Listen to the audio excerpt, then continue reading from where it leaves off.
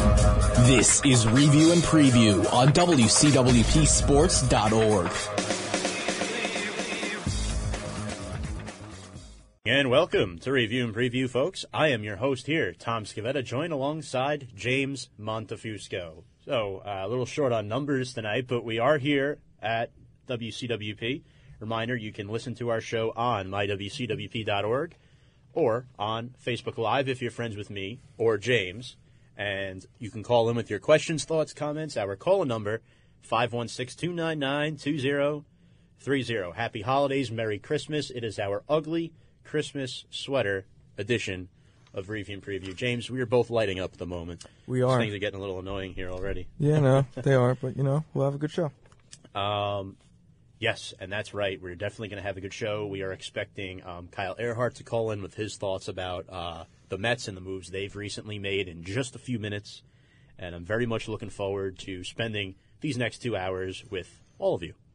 All right, so let's get right into things. The New York Mets have been making a lot of moves this season with their new general manager, Brodie Van Wagenen, who was hired, taking over for Sandy Alderson, who stepped down due to medical issues and, most likely won't be part of a baseball organization again, which is kind of sad. But I think Brodie Van Wagenen is doing a fairly nice job so far. I mean, we talk about the Robbie Cano deal and signing Wilson Ramos, bringing Jeurys Familia back as the setup man.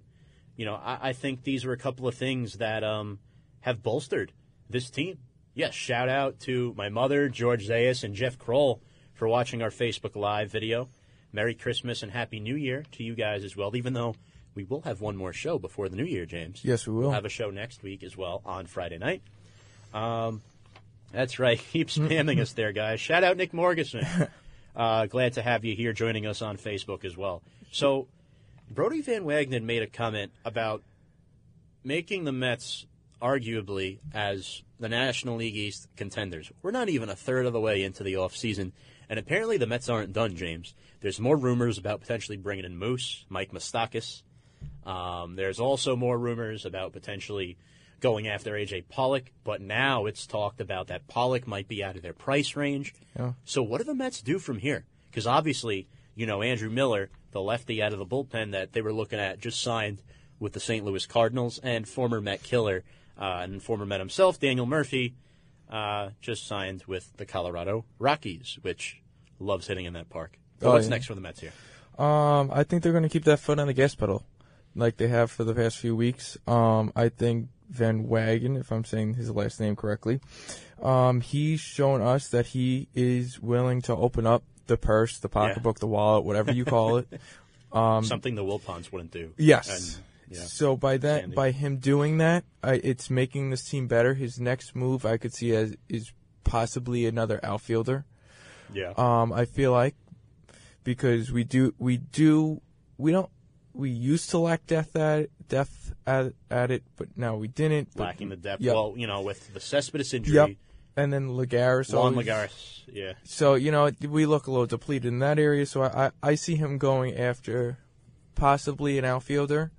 Right. But it would be also great for Moustakas to come on this team. I think he would flourish. Clear up their problem at first base. Yes. Sign him to a 1 or 2 year deal, and then make that pave the way for Peter Alonso, who's in the minor leagues, arguably the Mets' best prospect right now, because the Robbie Cano trade that happened, the Mets did deal their number 1 draft pick in 2018, Jared Kelenic, along with promising pitcher Justin Dunn and another promising pitcher in Jerson Batista, who I wasn't too upset about getting rid of because when he was up, he didn't look very good. But, the Mets have a tendency to bring people up too early. Shout out Casey McManus, as we are broadcasting on Facebook, so if you feel free to comment with your questions, thoughts, and comments as always. And, wow, James, right on time. Right. We have our first caller of the evening. Why don't you go take it?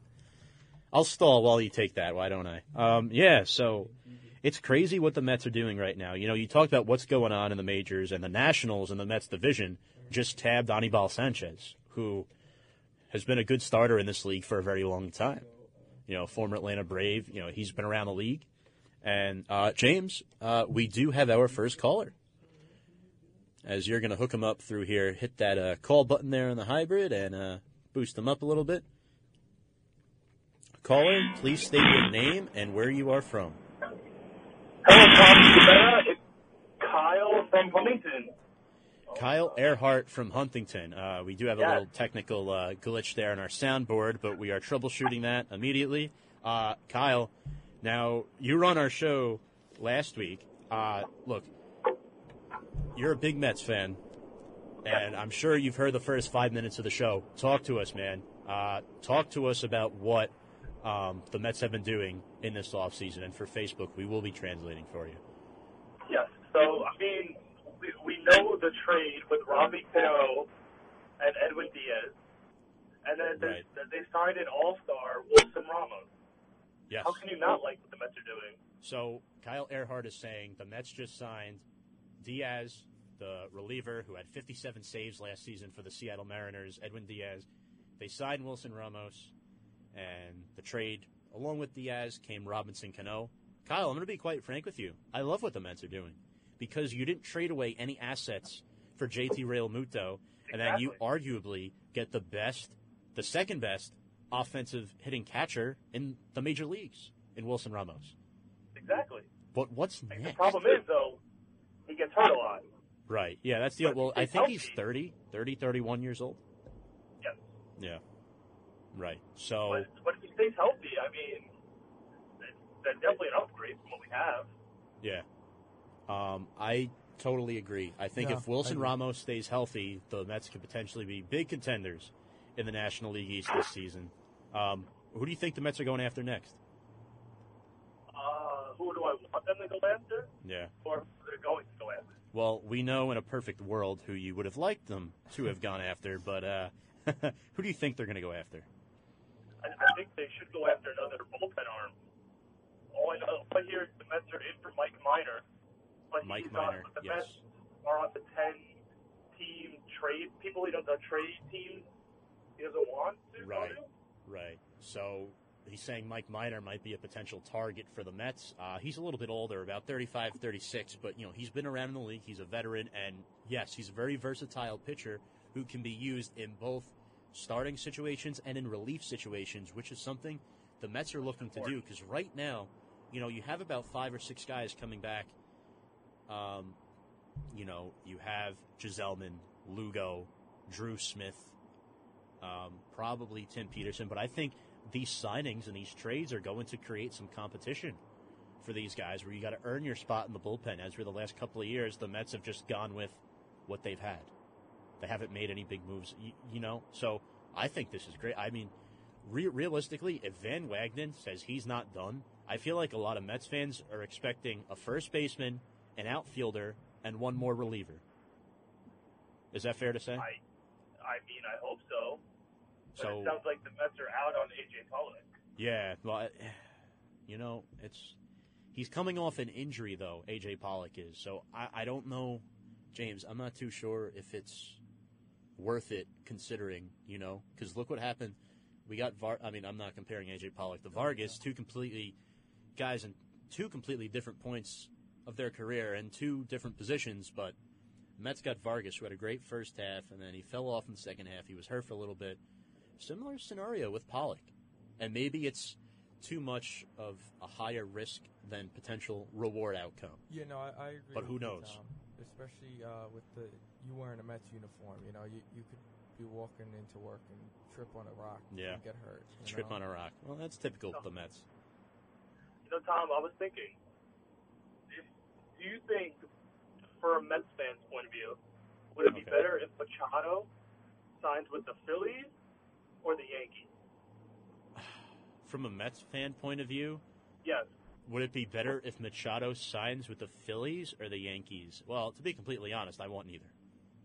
However, we play the Phillies a lot more than the Yankees, and it's bound to happen that he's going to go to a rival. We know what he did last year with the Dodgers and the Orioles.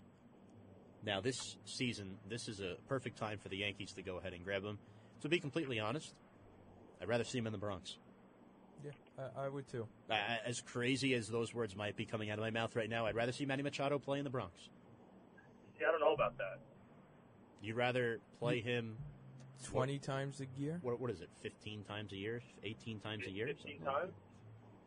I just can't stand all the Yankee fans just voicing about how happy they are getting Machado yet. Here's the problem with the even got him. Yankees. Look, you can't fault them for buying players. You really can't, because that's the organization that they are. That's the organization that they've always been. But it's better to see homegrown talent through the farm system, through the organization, rather than just buying all your buying towards success. Yeah. You know, it's more of like a rich franchise than like a rich team culture and what you're building. You know, because right now the Yankees have a lot of holes. Didi, He's a big question Tommy mark. John. I mean, he's not going to play next year, most likely. And then the questions with Jacoby Ellsbury, the catcher position. Sanchez had an awful season. The starting rotation, you bring Happ and CeCe back, but they're old guys. I mean, you got the two dogs in Tanaka, the 1-2 punch, Severino and Tanaka, and then the wild card is really James Paxton. So, and you look at that infield. I mean, you got to think Andujar is going to start at third. So Machado would have to fill in and play shortstop, and then you'd be Glaber at second, and then Luke Voigt at first. Yeah, because they didn't get Murphy either. That's right. They missed out on. And to be completely honest with you guys here on Facebook Live, Kyle Earhart is expressing his concern about the Yankees potentially getting Machado and whether or not they get Murphy.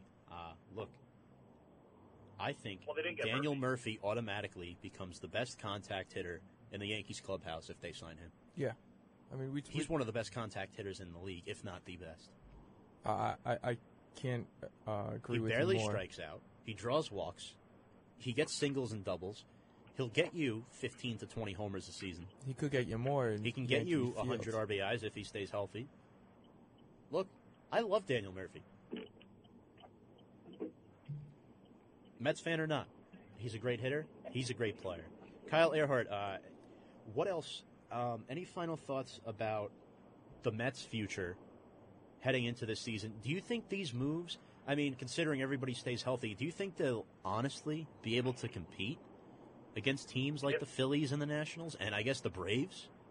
If everyone stays healthy and there are no injuries, I think the Mets can compete. Because every year, the Braves, the Phillies, there's always a major injury. That's why baseball is amazing. Right. No one thought last year the Braves and the Phillies would be this good already. Yeah. And, you know, who knows? What if Freeman tears his ACL? As bad as that sounds. But that, you know, that's the Mets. The Mets could do it. So, basically, what Kyle E. is saying is that the injuries last season, guys went down on all teams. But, yeah, I definitely think that if the Mets stay healthy, which is a big if, it's a big if, that's the problem. I think they have a shot. We all forget but that the second half of the year, the Mets had a better second half of the year than the Yankees. They did. They did have a better second half of the year than the Yankees. And Part of it was guys were getting healthy. Jay Bruce was getting healthy. Todd Frazier got healthy. Ahmed Rosario was coming into his own. But you can't have situations this year, Kyle, with the moves that the Mets are making, with Dom Smith hitting cleanup. Cleanup! It's a joke. You're telling me this guy's got a big RBI guy? He had one RBI in the one game he hit cleanup last year. I wish it was April Fool's. To your point, Tom, the cleanup hitter isn't what it used to be. Yes. That's true. Agreed. Point. We'll see what happens with the we'll Mets, see. and it's rough stuff, man. But Kyle E., thank you very much for calling in, and we hope you're on the show next week as well, and you continue listening or watching. All right, sounds good, Kyle E. Thank you very much. Have a good night. Have a good night, guys. That was Kyle Earhart from Huntington, New York. All right, so we're done with baseball. James, let's keep it right here. Shout out Phil Tefano for watching our Facebook Live video. Let's talk about some college football. I'm a big Notre Dame fan, big Fighting Irish fan, and Notre Dame head coach Brian Kelly was named Associate Press Head Coach of the Year. And Mike Dawes, our very own engineer, who's typically here every week, but not today, Mike Dawes made a comment that, Brian Kelly, he's nowhere near as good as Nick Saban, which, I agree, but he also brought up Dabo Swinney. James, Brian Kelly was tied with Nick Saban in votes. Dabo Swinney only had one vote. I don't know what to say about that.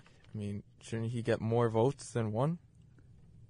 I If think he's it's that part good? of it's not anything faulting Dabo Swinney. Yeah. It's more complimenting what Brian Kelly has done with Notre Dame this season.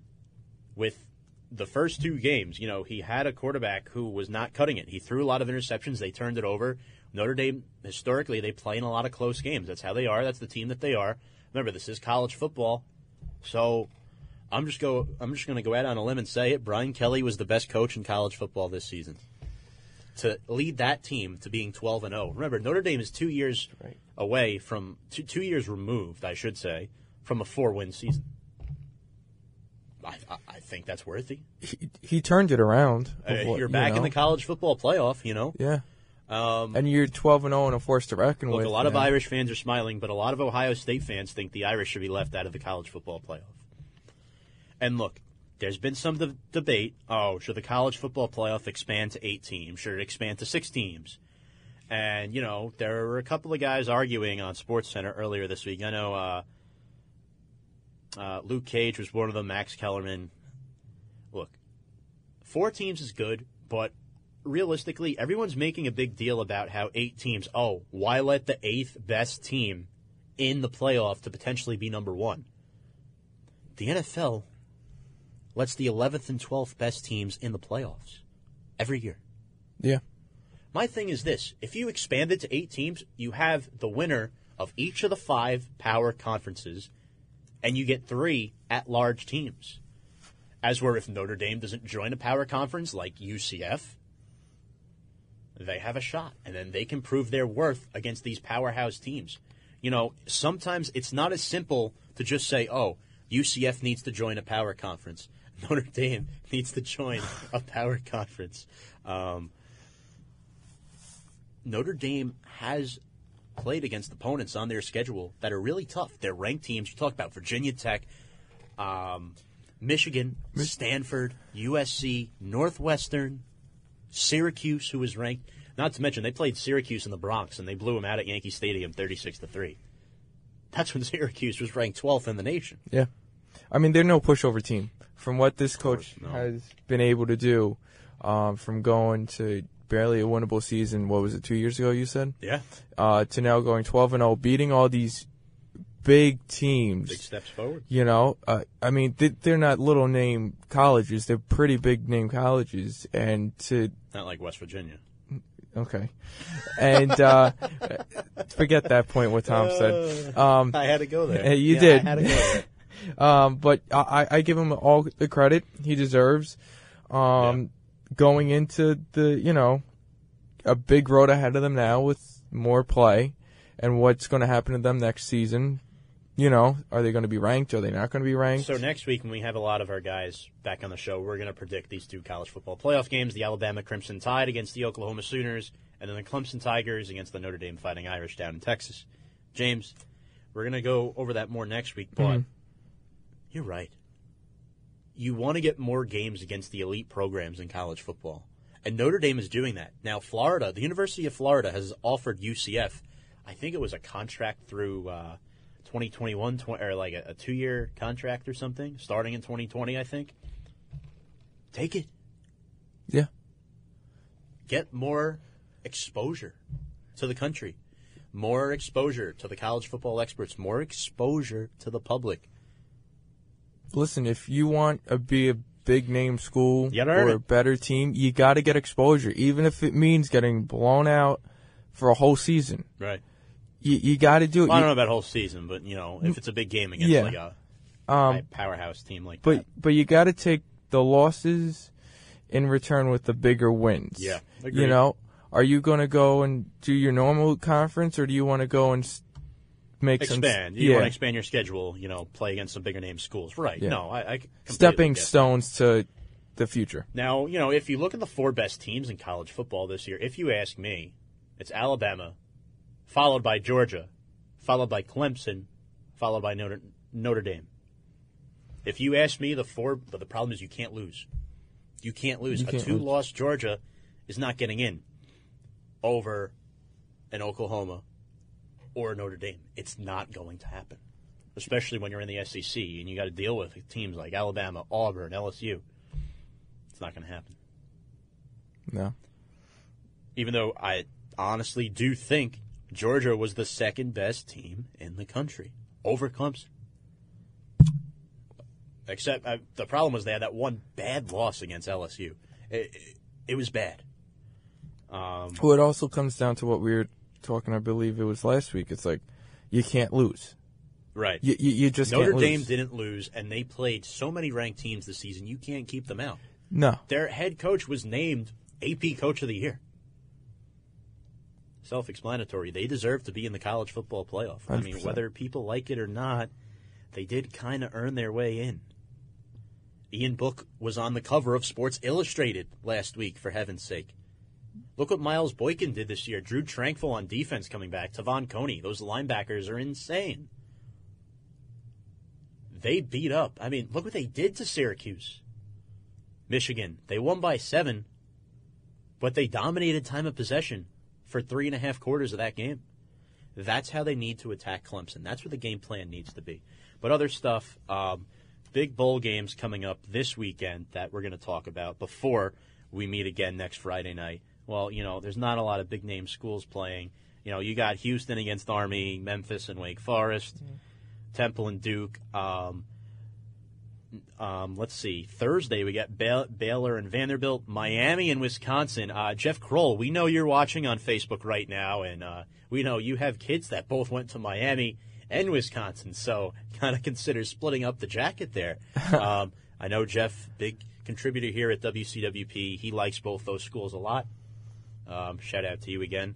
But, yeah, that should be an interesting game in the Pinstripe Bowl on December 27th. And then on Friday, a couple of games that are going to be interesting and go live before we start our show. Purdue against Auburn.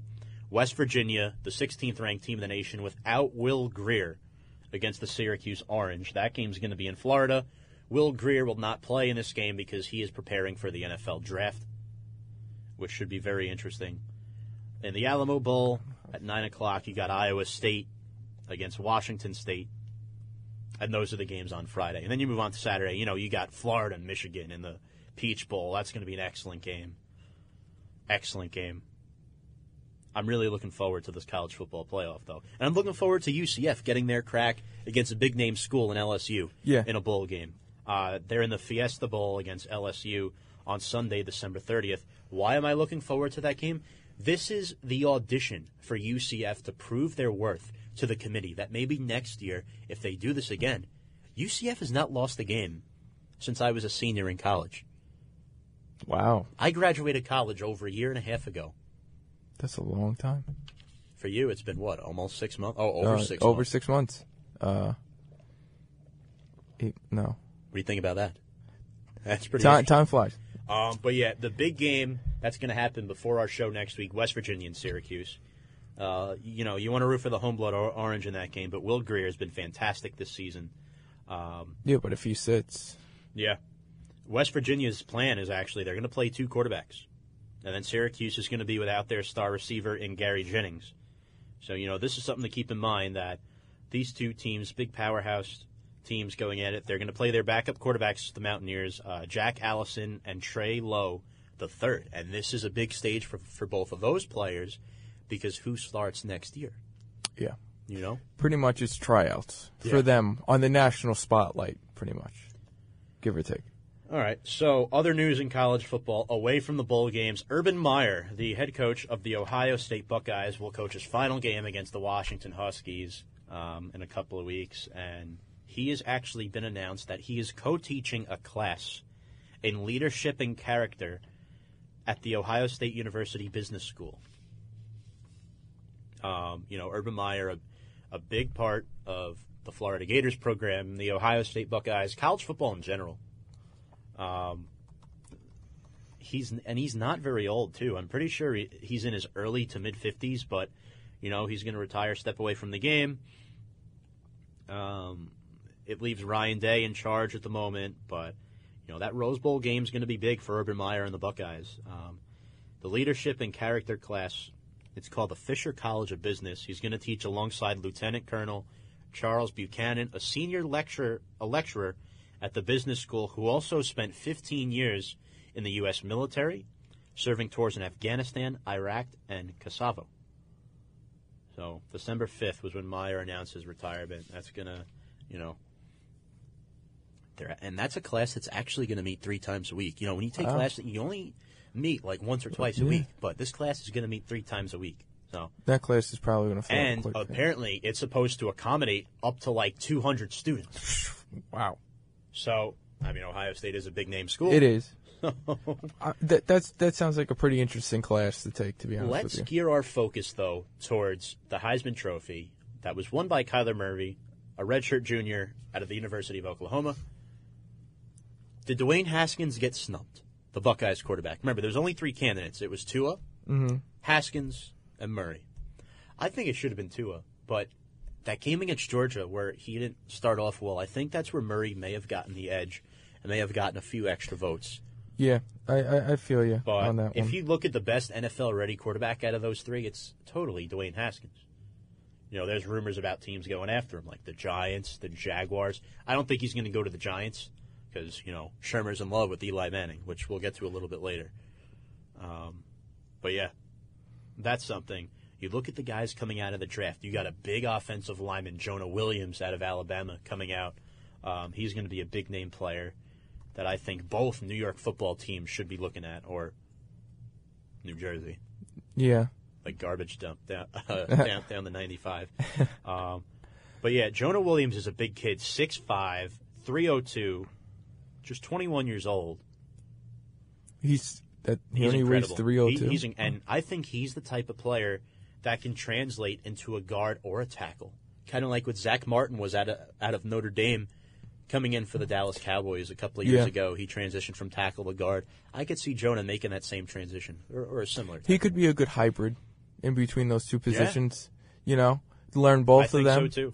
And then wherever you need, if the player's in producing, you stick him in there, see how that works out. And if I'm not mistaken, he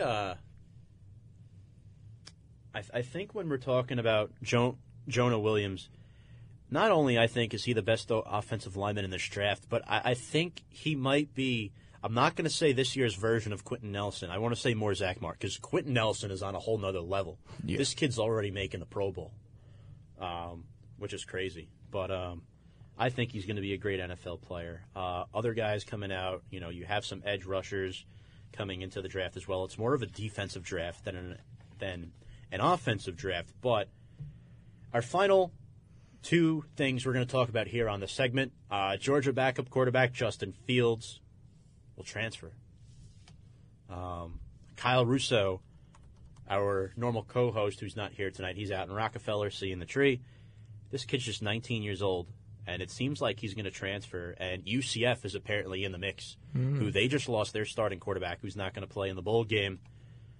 Look, speaking of schools going after players, I think UCF has an excellent shot to land Justin Fields. I really do.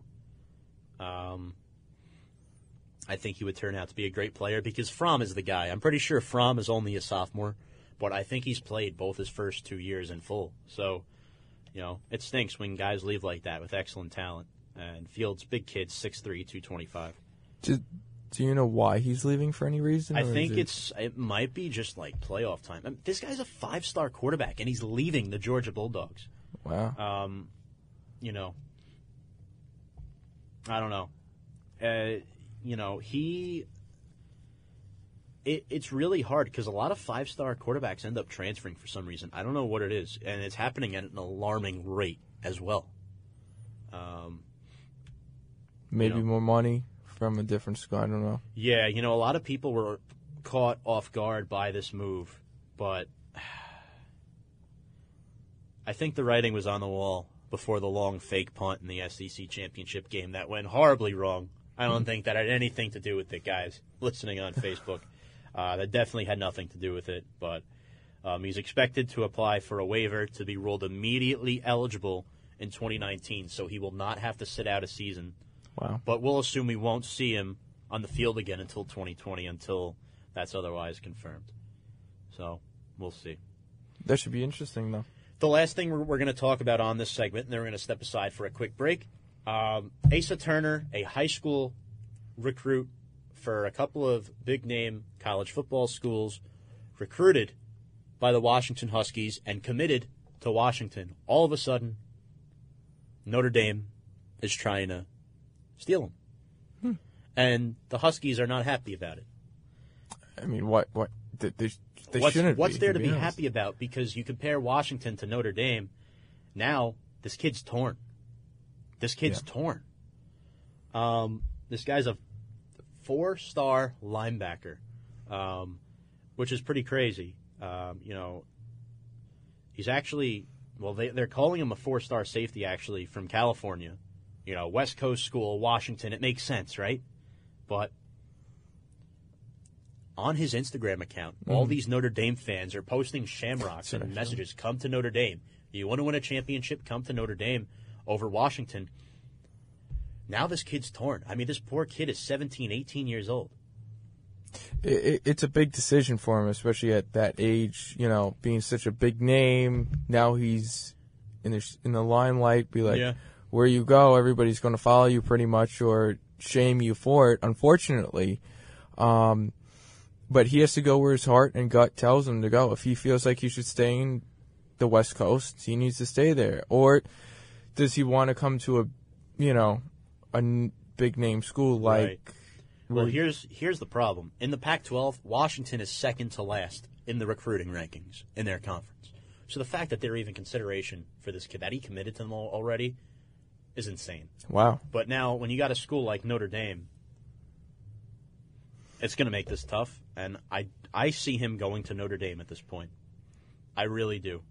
I don't know if Notre Dame is going about this the right way, but I do think at one point or another, the kid's got to make up his mind, and I could potentially see him being a Golden Domer next season, and that's no bias put into that. You feel peer pressure will cave in on him? Well, the fact that he's reconsidering it tells you something.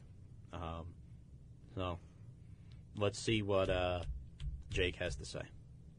Yeah. And we'll keep an eye on that in the upcoming weeks of the show. On that note, we're going to step aside for a quick break, our first break of the evening. And when we come back, we will talk some New York Jets football.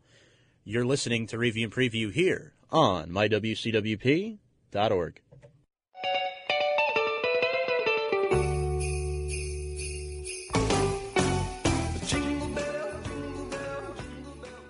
Good evening and welcome back to Review and Preview, folks. We hope you enjoyed your excursion there with the Jingle Bell Rock. I am your host, Tom Scavetta, joined alongside James Montefusco. What a show we have for you tonight. This is our ugly Christmas sweater, a version of Review and Preview. You can watch us on Facebook Live if you're friends with me or James. You can listen to us on mywcwp.org on our talk stream here at WCWP. We do broadcast the show from the LIU Post campus in Brookville, New York. We just talked about some MLB hot stove news, some college football. We're going to transition into the Jets, and we'll talk Giants as well. And if you want to call in with your questions, thoughts, comments, it's 516-299-2030. Feel free to take part in our live show. All right, so the Jets. James, what were you thinking last week by picking the Jets against the Texans? I was giving them some hope, at least. I understand why Kyle Lee did it, but you did it too. Well, you know. You did it too. I know. You're a Giants fan. I know. That's a problem. It is. That's a problem, James. It really is. But at the same time, not excellent work. That's what it's not. It's terrible work. I can explain myself. I picked them because I figured, all right, the Texans are hot. Maybe the Jets come in there, kind of bring them back down to earth, or kind of show them, like, listen, You're Show all them what's good. yeah. You know, kind of be a spoiler if the Jets Spoiler team. Yeah. if the Jets could do that, but I don't think they're capable of.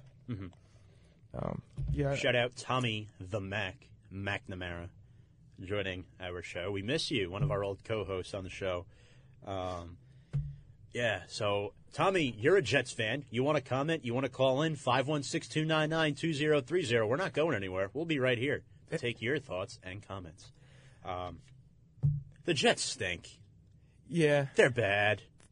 They're terrible. Yeah, exactly. I mean, look, Sam Darnold is back, and he has been, having a pretty decent last couple of games trying to get this team in position to win, but the Jets had a chance to win this game. The fact that they only lost by 7, it goes to show you that when all the pieces are together, you can rely on a rookie like Sam Darnold. The Jets and Texans, they matched each other in points in the second half, 13-13, and they contained Deshaun Watson. They somehow held him to under 300 yards passing in this game. They did. But he did throw for 2 touchdowns, and he had a very high completion percentage. The Jets eliminated the Texans' running game entirely. The leading rusher was Watson with 26 yards. Wow. They held Lamar Miller to 3 rushes for 8 yards. How'd they do that? Well, I think he got hurt in the game. He was day-to-day or something. I know he's questionable for the Eagles game. Oh. Yeah, I'm pretty sure he went down early on in the game. But, looking at this game, it's just the Jets had too much to overcome. Tremaine Johnson was out. He didn't play. Quincy Enunwa was out. He didn't play. Isaiah Crowell, their starting running back, injured reserve, out for the season. But that's where you start to see what you got. It opens the door up for guys like Eli McGuire, who had a pretty good game. 18 yards per carry wasn't great, but he did score a touchdown, and he was a factor out of the passing game. He did score a touchdown in this game. And Sam Darnold wasn't bad. 24-38, threw for over 250 yards and 2 touchdowns. That's not a performance to be ashamed of, especially when you're at home against the Houston Texans. I don't think that's bad. No, especially Texans on a Saturday. Really, Clowney, Watt, McKinney, Yeah. Kareem Jackson. Big guys. You got some big guys on defense, especially Watt. Yeah. Let alone he's a force to reckon with And when look, he's healthy. The Jets offensively, Chris Herndon has been pretty good. Chris Herndon the 4th. He's been a good rookie this season. But Robbie Anderson finally smells the coffee, man. This guy is bad. Look, I understand Anun was out, and maybe that's why he picks up his performance, but 7 catches, 96 yards, and a touchdown. I mean, that's all great. But when you're dropping balls like there's no tomorrow throughout majority of the season, come on. Yeah. Come on. You can't do that in this league. No. It's hard enough to win football games in this league. You need receivers that are going to make plays. I mean, you look who the Jets sent to the Pro Bowl. It was their kicker, a special teams player, and a defensive back. The offense is the problem. When your kicker goes to the Pro Bowl, your offense is the problem. You're not scoring. It's the same thing with the Giants. Their kicker went to the Pro Bowl, too. Yeah. The 2 kickers in the Pro Bowl are represented by New York teams. It doesn't make any Virtually. sense. But at the same time, you look at the whole Jets.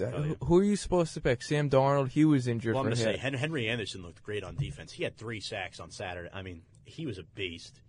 Did Jamal Adams make it? Jamal Adams played. He had a sack in the game. He was pretty good. Okay, so you got some bright spots there, but at the same A lot time, of bright spots. yeah. But at the same time, the other guys got to step up, especially on that offense. Yeah. Listen, I understand he's a young quarterback, whatever, but Very young. this point, either Anderson needs to go, somebody needs to teach him how to catch that nobody taught him earlier in his life, You can't do that at this stage, though. or he has to be the bench warmer. I mean, he can't be on that field and expect to be catching passes Well, because of how explosive he is. He's a pretty fast guy. Yeah. I read earlier. We've seen it. He has breakaway speed, Yeah. loads of talent. I saw Just can't last week execute. that they were concerned that he was going to break away, but at the same time, when you can't catch, that's not a weapon. You have to catch and run. Yeah, that's how it is in this league. Look, the secondary was not good in this game. DeAndre Hopkins torched the Jets for 10 catches, 170 yards, 2 touchdowns. Watt had 2 sacks. The stars shined for Houston, and that's why they won this game. What are the Texans now? Are they 10? Yeah. The Texans started 0-3, and they're 10-4. I mean, this was a monumental win. I mean, I understand you're playing the Jets on the road, but you're also coming off your first loss in like 2 months, 2.5 months. Because they won 7 in a row, correct? Yeah, and their last loss before they lost last week was to the New York Football Giants, surprisingly enough.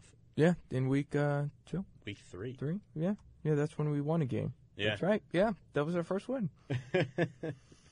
We'll get to the Giants in a little bit, folks, but back to the Jets. You know, I got to say, they have decent players in the secondary, but when Tremaine Johnson is out, Houston took advantage of it. Those matchups are big, and now the Jets, they've been long out of playoff contention, and apparently Todd Bowles might keep his job. When you told me that last night, I was about to throw my head through the wall. I don't know if that was Earhart or Russo on the phone call. I don't remember who it was. Well, but when somebody said that, I was about to slam my head I'm like, against the wall. How does this man keep his job? I mean, is it more him? Is it more McCagnon? What's the deal? Is it both? Like, hello? I'm glad I'm a Giants fan. I mean, if you want to keep Bowles for another year and see how he does with a full year of Sam Darnold and add a few key players, all right, I'm going to have to accept that. But at the same time, I'm not a Jets fan, but at the same time, you got to look at everything around you. You get blown out by the Bills, then That's unacceptable. Unacceptable. You got Josh McCown. It doesn't make a difference. You don't get blown out within the first quarter, scoring 21 points with nothing. No, I agree. You know, there must be other factors of why they're sticking with him, or for all we know, come the Monday after the season, January, Black Monday. Yeah, he could still be there, or later on after the draft he could be gone. You know, they may want to see what he produces and what key ideas he wants to take into next season. If they don't like it, I could see him gone. I honestly don't know. I mean, I don't know how you Jet fans feel about this because it's like every season.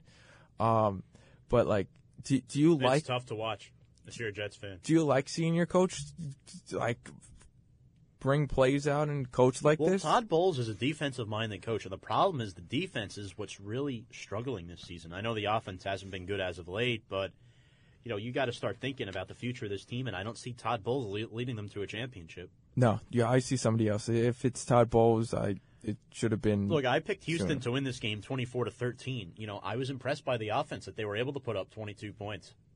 Just saying. It goes to show you the defense is part of the problem. Yeah, they're not part of the answer right now. And the defense, you look at the defense, who do you think of first? The first man you think of is the head coach, Todd Bowles. Yeah, because he's fair enough. Defensive mind. Hey. You know, you'd think the defense would be the strongest point on that team. It's not. You looked at that with Ben McAdoo last year for the Giants. You know, the two different teams, but at the same time, they were two different cultures. Yep. Yeah. Also, two specialized in two different fields. Yeah. Now, my question is this. Go ahead. The Jets playing the Packers this weekend at MetLife. The Jets are 4-10. Green Bay is 5-8-1. The Packers are winless on the road this season. Winless. Yeah. They're 0-7 on the road. This is the Jets' final home game of the season. If Green Bay win, Green Bay is 0-7 on the road. You got to win this game if you're the Jets. I understand it's Aaron Rodgers, but you can't let Green Bay do something they haven't done all year. And to be completely honest with you, the Jets are the type of team that would allow that to happen. Oh, yeah. The Jets could easily.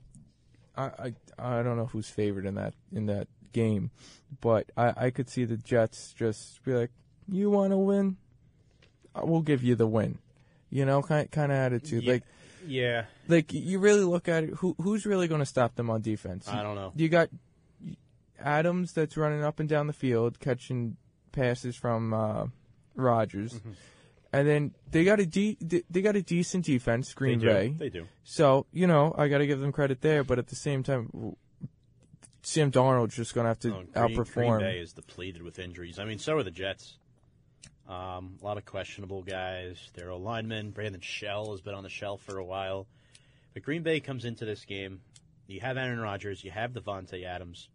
You look at Rodgers' stats this season. He's thrown for just under 400 yards, 23 touchdowns, 2 picks. He's a Pro Bowler, along with his new number one receiver, Devontae Adams, who has 100 catches and 12 TDs, over 1,300 yards. How did the Jets stop this guy if Jermaine Johnson doesn't play? You can talk about Marcus May, Jamal Adams all you want. You don't have Jermaine Johnson in this game. Rodgers is going to have a field day. He is.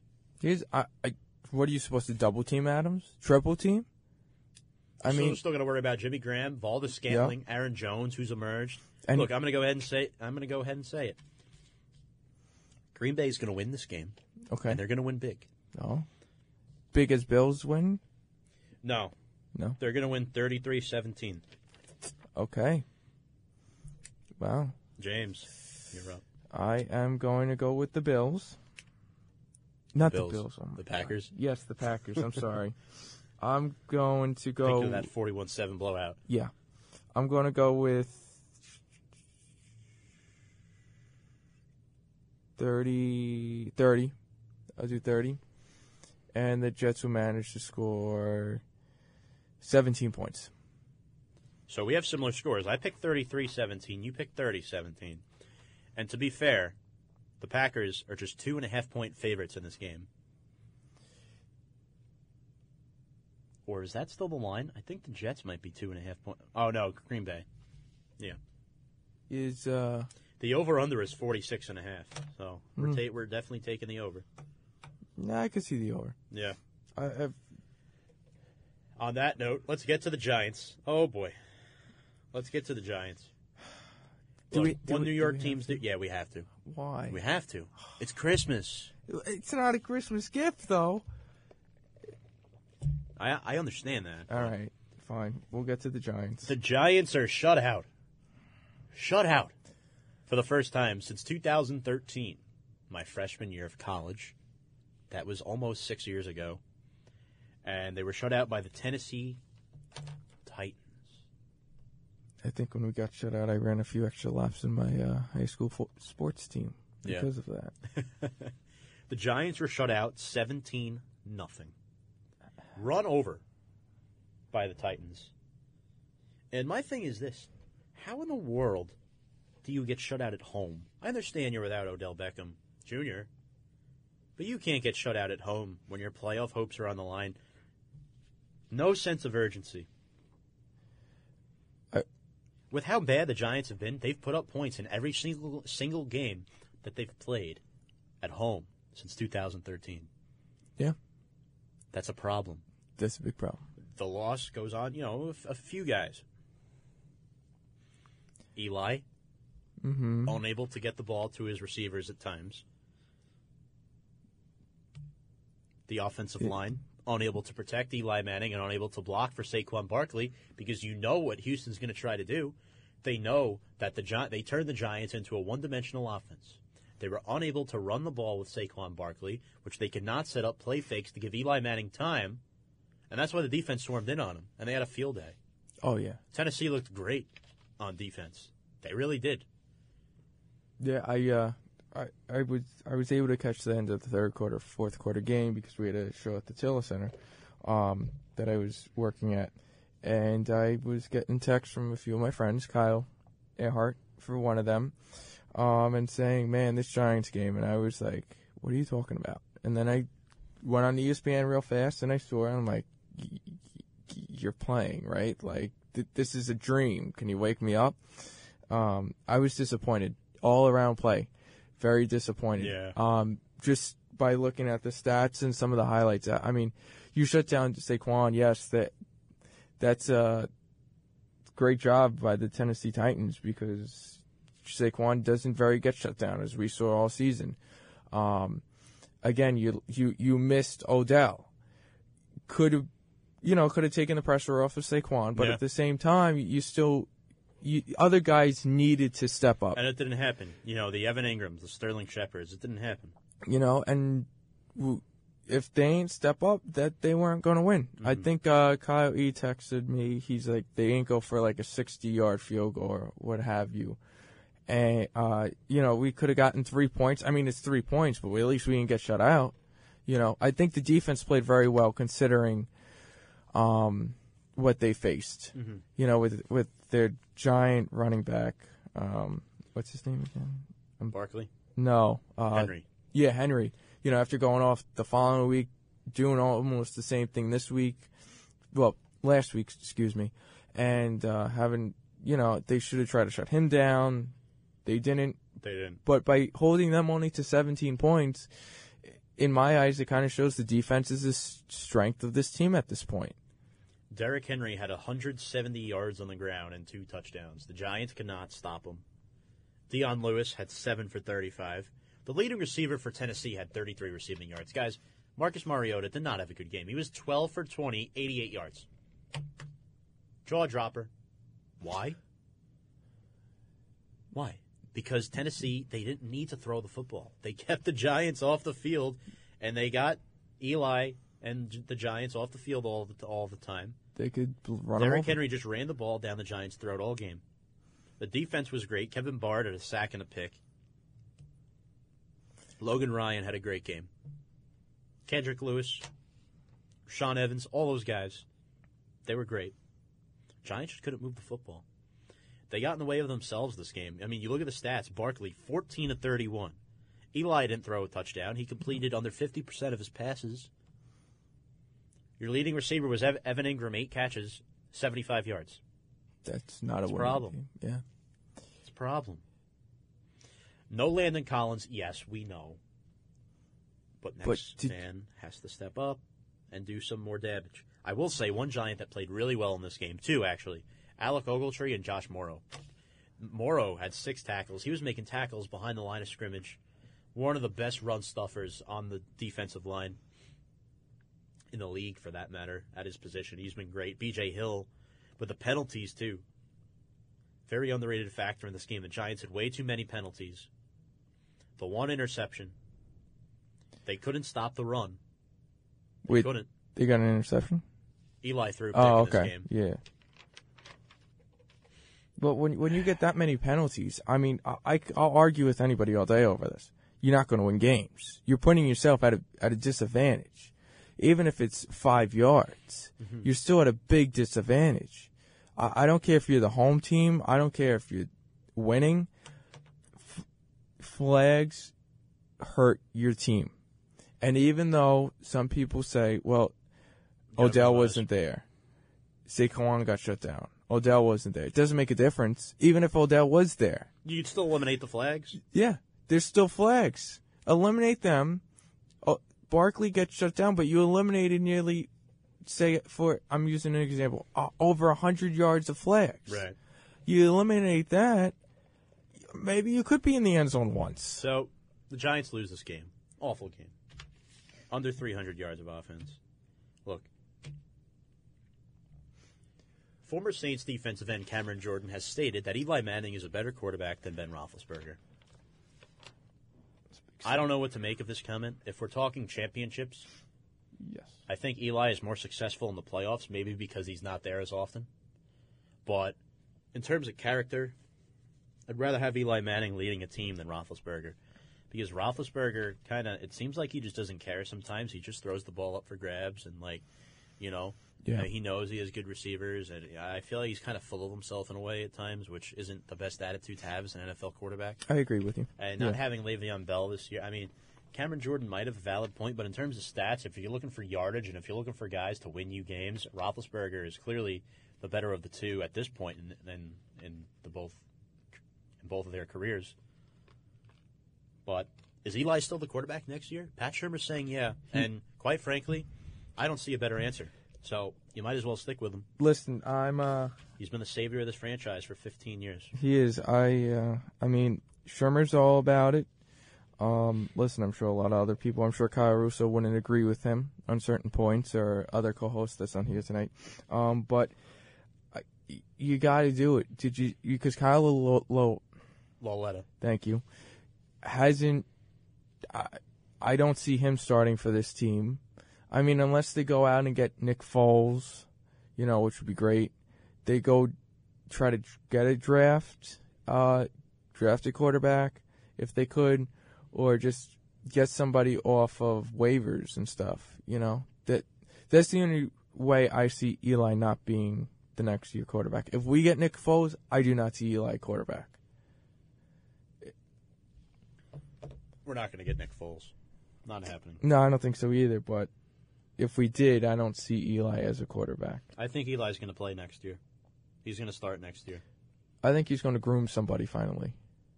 What? Not finally, but I think he's going to have to groom. It's hard because the quarterback of the future is not on the roster. No. I know we've only seen a small sample size of Kyle Lauletta, but That small sample size told you a lot. I mean, you complete... The Giants just wasted 2 years in a row. They wasted a draft pick on a quarterback. You're not going to give Davis Webb a fair look like he deserved because he's slow on his progressions. And now Kyle Lauletta, a man who gets arrested on a highway in Weehawken, New Jersey on the way to practice. Yeah.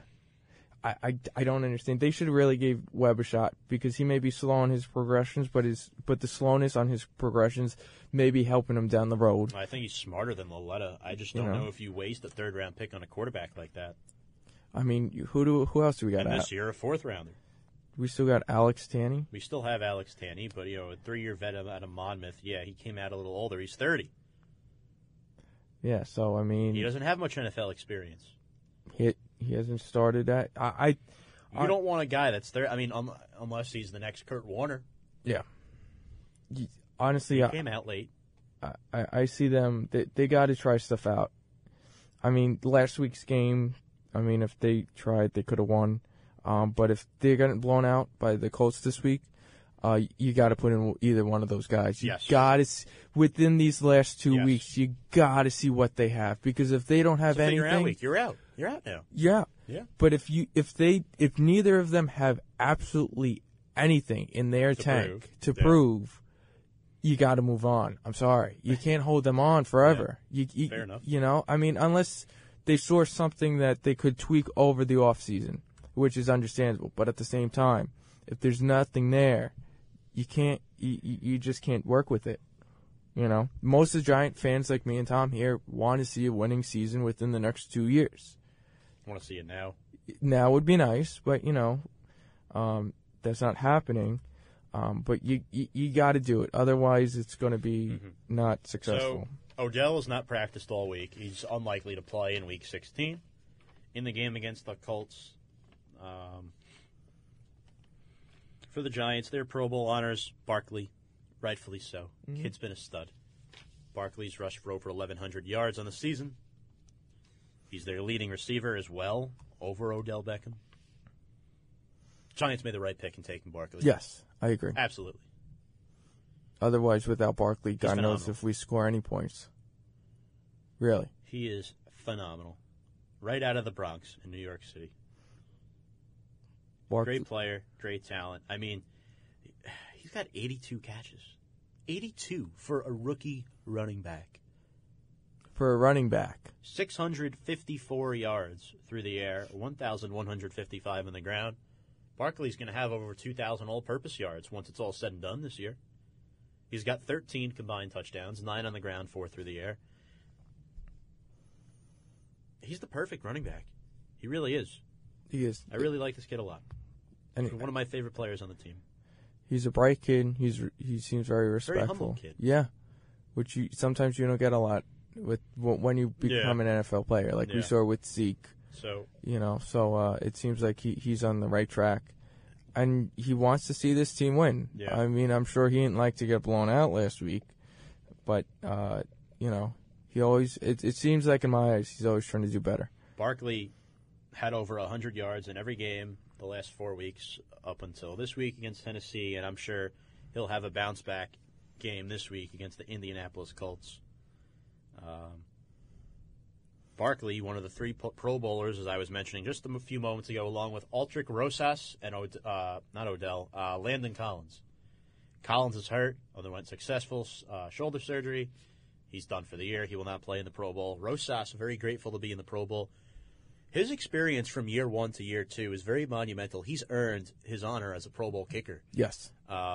He's only missed 1 field goal the whole season. I'm pretty sure that was a 60-yarder, if I'm not mistaken. I believe so. And then he missed an extra point late. But other than that, he's been perfect.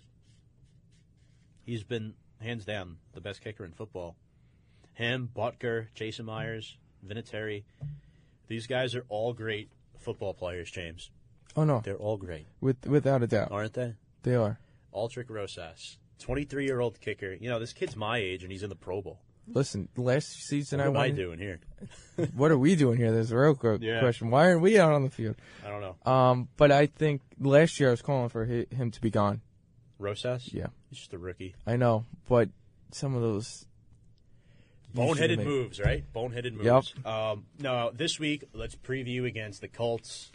Look, it's going to be a tough game. It's going to be a very tough game because Andrew Luck, hands down, comeback player of the year. He's been great, and I'm looking forward to what Darius Leonard is. You see his tweet, 40 tackles. Yeah, Has a guy ever had 40 tackles in a game? I don't think so. But I don't know. But, honestly, with this whole offensive line, it could be possible. let's go left to right. Nate Solder, Will Hernandez, Yeah, Spencer Pulley, who's questionable, Jamon Brown, Chad Wheeler. Toast. easy. You can stick a fork in him at this point. Uh, I'm astonished how the Giants were in the playoffs for this long. They were in playoff hunt. They were. Well, you got a few wins. I mean, the Washington win helped. Oh, it helped already. You know, you got another few wins. You know, deserved wins after their bye week. Yeah. But yeah, for them to be in this long, I mean, even if they made the playoffs, it's a totally different game once you make playoffs. You know, mindsets change. Everybody starts 0-0. You know, you win, you go home. I mean, you win, you go. That's it. You know. Oh, I got a fun fact for you. Sure, let's hear it. I'm always up for a fun fact, you know. So I saw last week that the Giants are 0-5 when they don't take away the football on defense. They don't cause a turnover. Yes. So if the Giants don't cause a turnover, we're dead meat. Correct. Correct. A fun fact that's not so fun. Okay. James Montefusco. You know, Mike Dawes would be calling you out right now. He would be, Yeah. but Mike isn't here, so. Look, let's talk about this game. Andrew Luck's coming in. T.Y. Hilton's been great all year. think Jack he's Doyle's out. But the emergence of Eric Ebron, the tight end, we know the Giants cannot cover tight ends. No. They can't. He could. Ogletree's the best linebacker we've had since AP. And by AP, Antonio Pierce. Yes. I think their tight ends should be in for a big game. I think the 40 tackles 40 tackles. aren't realistic. He'll get 20, maybe. He might But get 20. 20. I mean, for your fantasy owner stats Look. in the last week, if you want to pick them up, go ahead. It's the house but- that Peyton built. Yeah. Saying. Giants are not successful No. in Indianapolis. Nope. They aren't. It's I mean, Peyton built it. I mean, his little brother's playing in it. I wonder if he may be there. It would be interesting if Peyton's there, but who knows?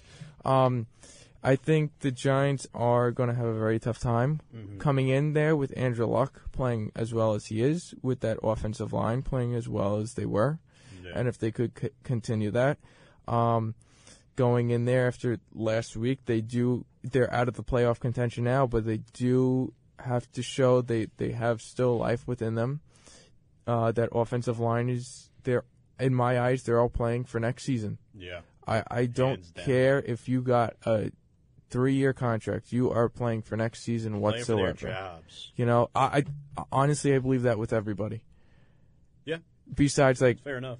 Collins, he's a different story, but like Ogletree, I feel like he's a lock. Well, we got to pay Collins next season or franchise tag him. Vernon, he's definitely Coming up. playing for his contract. I don't want Vernon back But next year. neither He's do too I. much money for the production we get out of him. So most of these guys are playing for next year. Just saying, the Colts they've won 7 out of their last 8 since starting 1-5. Wow. And on that note, I will pick the Colts to beat the New York Football Giants this weekend by a score of 24-10. Okay.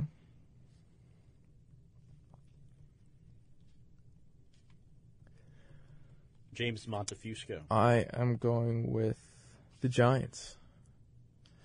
Probably going 0-2 this week. Are you on crack? No, I'm not. I think Saquon's gonna have a burst out game. Maybe. I hope so. I'm gonna go Giants 21, Colts 17. I mean, I hope you're right. I really do. I hope you're right. Saquon cannot get shut down this week. He needs to put up fantasy points. That's all I'm saying. We'll see about that. I respect your pick. Thank you. I mean, I do too. Staying true to the blue. Yeah. True blue, as Bob Papa would say after an extra point. Yep. On that note, we're going to step aside for our second break of the evening. When we come back, it's the top of the hour. We're going to have our team of the week and talk some more NFL football. You're listening to Review and Preview here on mywcwp.org. This is Review and Preview on WCWPsports.org.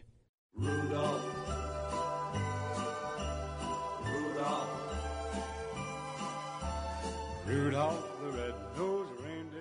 And welcome back to Review and Preview, folks. I'm your host, Tom Scavetta. Yes, that is Rudolph the Red-Nosed Reindeer you just heard. Coming back, James. Pushing up the Christmas tunes. Oh, yeah, that's for our Christmas show. My hat's off. I give you credit. Yours is still on. It's roasting in here. I'm your host, Tom Scavetta, joined alongside James Montefusco. Two-man studio here tonight for the show. We're down on numbers, but we're good. We're getting through. We are. We are getting through. We're having ourselves a pretty good show, I'd say, so far. I see so far, too. You know, that leaves me to say, let's talk about our favorite segment, Team of the Week. Let's do it. So, a couple of guys that aren't here actually gave us their teams of the week. Kyle Russo gave us his team of the week. He's going to pick the Brooklyn Nets from the NBA. They're on a 7-game winning streak. They're near the 8 line in the East right now for the playoffs. I know it's super early, only about a little over a third of the way through the year, but it's something to consider. Kyle Earhart's team of the week. Kyle Earhart went soccer. He picked Manchester United because they finally fired their manager, Jose Mourinho. Yes. I think that's how you pronounce his name. I'm probably totally wrong. No, you're correct. I do watch Mourinho. A little soccer, and they needed him gone. Of what I've seen through the games, I'm sure Kyle, if he was here, he would, have more to say. Yeah, well, I know Manchester City is kind of becoming the better team. Yeah, which I feel like they were kind of the little brother to Manchester United. They were for a while, and now they're better, apparently. Yeah. So they say. James, on that note, who's your team of the week? My team of the week, I'm going to give a little shout out to my friend James Walsh. He goes up to school in Buffalo for culinary, so I'm going to give him the Buffalo Bills. Wow. For the team of the week, beating the Lions by, I believe it was 1 point? Yeah. Yeah, 1 point. I mean, the Lions has a great run stuffer, as we know. Snacks. Harrison. So I'm going to go with them. I like your pick. Thank you. What's yours? What's mine? Well, not the Giants like last week. Okay. Understandable. It's funny because you went football, Kyle Russo went basketball, Kyle Earhart went soccer. I mean, it would be easy to say that a lot of people would talk about the Chargers, 4-game winning streak. A lot of other teams in the league have been doing great. A lot of the big teams in the NFL have been losing. But, I mean, my team of the week is, and look, no bias, Tennessee Titans. No. Tennessee Titans are on a 3-game winning streak after falling to 5-6. They're now 8-6, back in the midst of things in the AFC playoff picture. And they beat the Giants. They shut them out 17-0. They did something that has not been done since 2013. The Tennessee Titans are my team of the week. That's a good pick. And that's crazy because their starting quarterback threw for 88 yards. It goes to show you it's not all about stats. It's not all about yards when you win football games. It's about team play, defense, running attack, manage the game well. Just wanted to give a little shout out here to Kyle Russo. He's watching us on Instagram Live. He loves our sweaters. So does he? That's what he says. So well, you know who has the best sweater of them all? Odell Beckham Jr. Right? Yeah. On that note, we talked about the Jets and the Giants. Look, there were a lot of big games last week. First of all, on Saturday night, the Browns beat the Broncos by 1 point. Great game. I was at NBC working a hockey game while I was watching it. This is the first time that the Browns win Wait a minute. According to this, the Browns win their first game versus the Broncos since 1990. Yikes. Wow. That was almost 30 years ago. Yeah. Yeah. Yeah. Yeah. Wow. Wow. That's a long time. Yeah. I actually picked the Browns as my upset last week, and I cashed in. You know, I thought I was dumb for picking them, but apparently not. Apparently not. Yeah. It was really a great game because Baker Mayfield has proven. You know, the Browns have won 4 games since Hugh Jackson has left, and Baker and Greg Williams are better off than they were. Hugh Jackson was clearly the problem on this team. He was preventing their development. It was tough. Falcons blow out the Cardinals. Tevin Coleman had a career-high 145 rushing yards. The Falcons are 5-9, and what's scary is that this Atlanta team is in line for potentially a top 5 pick this year, and they're not a bad football team. They just had a down year. They had a lot of injuries on the defense. Losing Deion Jones was big. Buchanan. I mean, they're a strong team, and look out for the Falcons next year. The Ravens continue their winning ways against the Bucs. They beat them 20-12. Lamar Jackson in his 5th start, he is now 4-1 as a starter. The Bills, I guess you can say, they upset the Lions at home by 1 point, 14-13. Robert Foster over 100 receiving yards. Great stuff. Other great things, of course, the Chargers clinching their first playoff berth since 2013, beating the Chiefs 29-28. The Bears beat the Packers, winning their first NFC North title since 2010. Bravo, because honestly, you look at the playoff picture right now, and Chicago is looking like the best team in the NFC because the Saints are struggling right now. Breeze is struggling. Goff and the Rams, they really miss Cooper Kupp, man. Bears looking really good right now. Yeah, especially Khalil Matt Mack. Nagy, head coach, Akeem Hicks, Khalil Mack, Danny Trevathan. Yes, Tommy Mack, Merry Christmas to you as well. Thank you for watching our show. As we're going over last week's games, the Bengals beat the Raiders. Joe Mixon, 100 rushing yards in 2 straight games.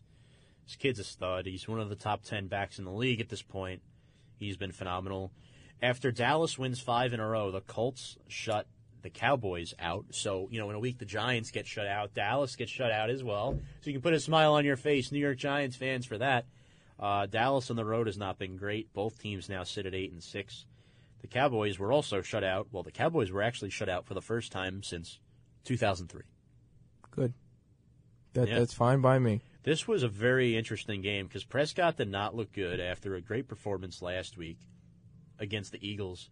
But what's more astonishing is that the Colts won this game through their rushing game and their defense. Marlon Mack was great. He had the 2 touchdowns. But Luck didn't even throw for 200 yards. The Colts defense held Dallas to under 300 yards of total offense. They were great. They really were.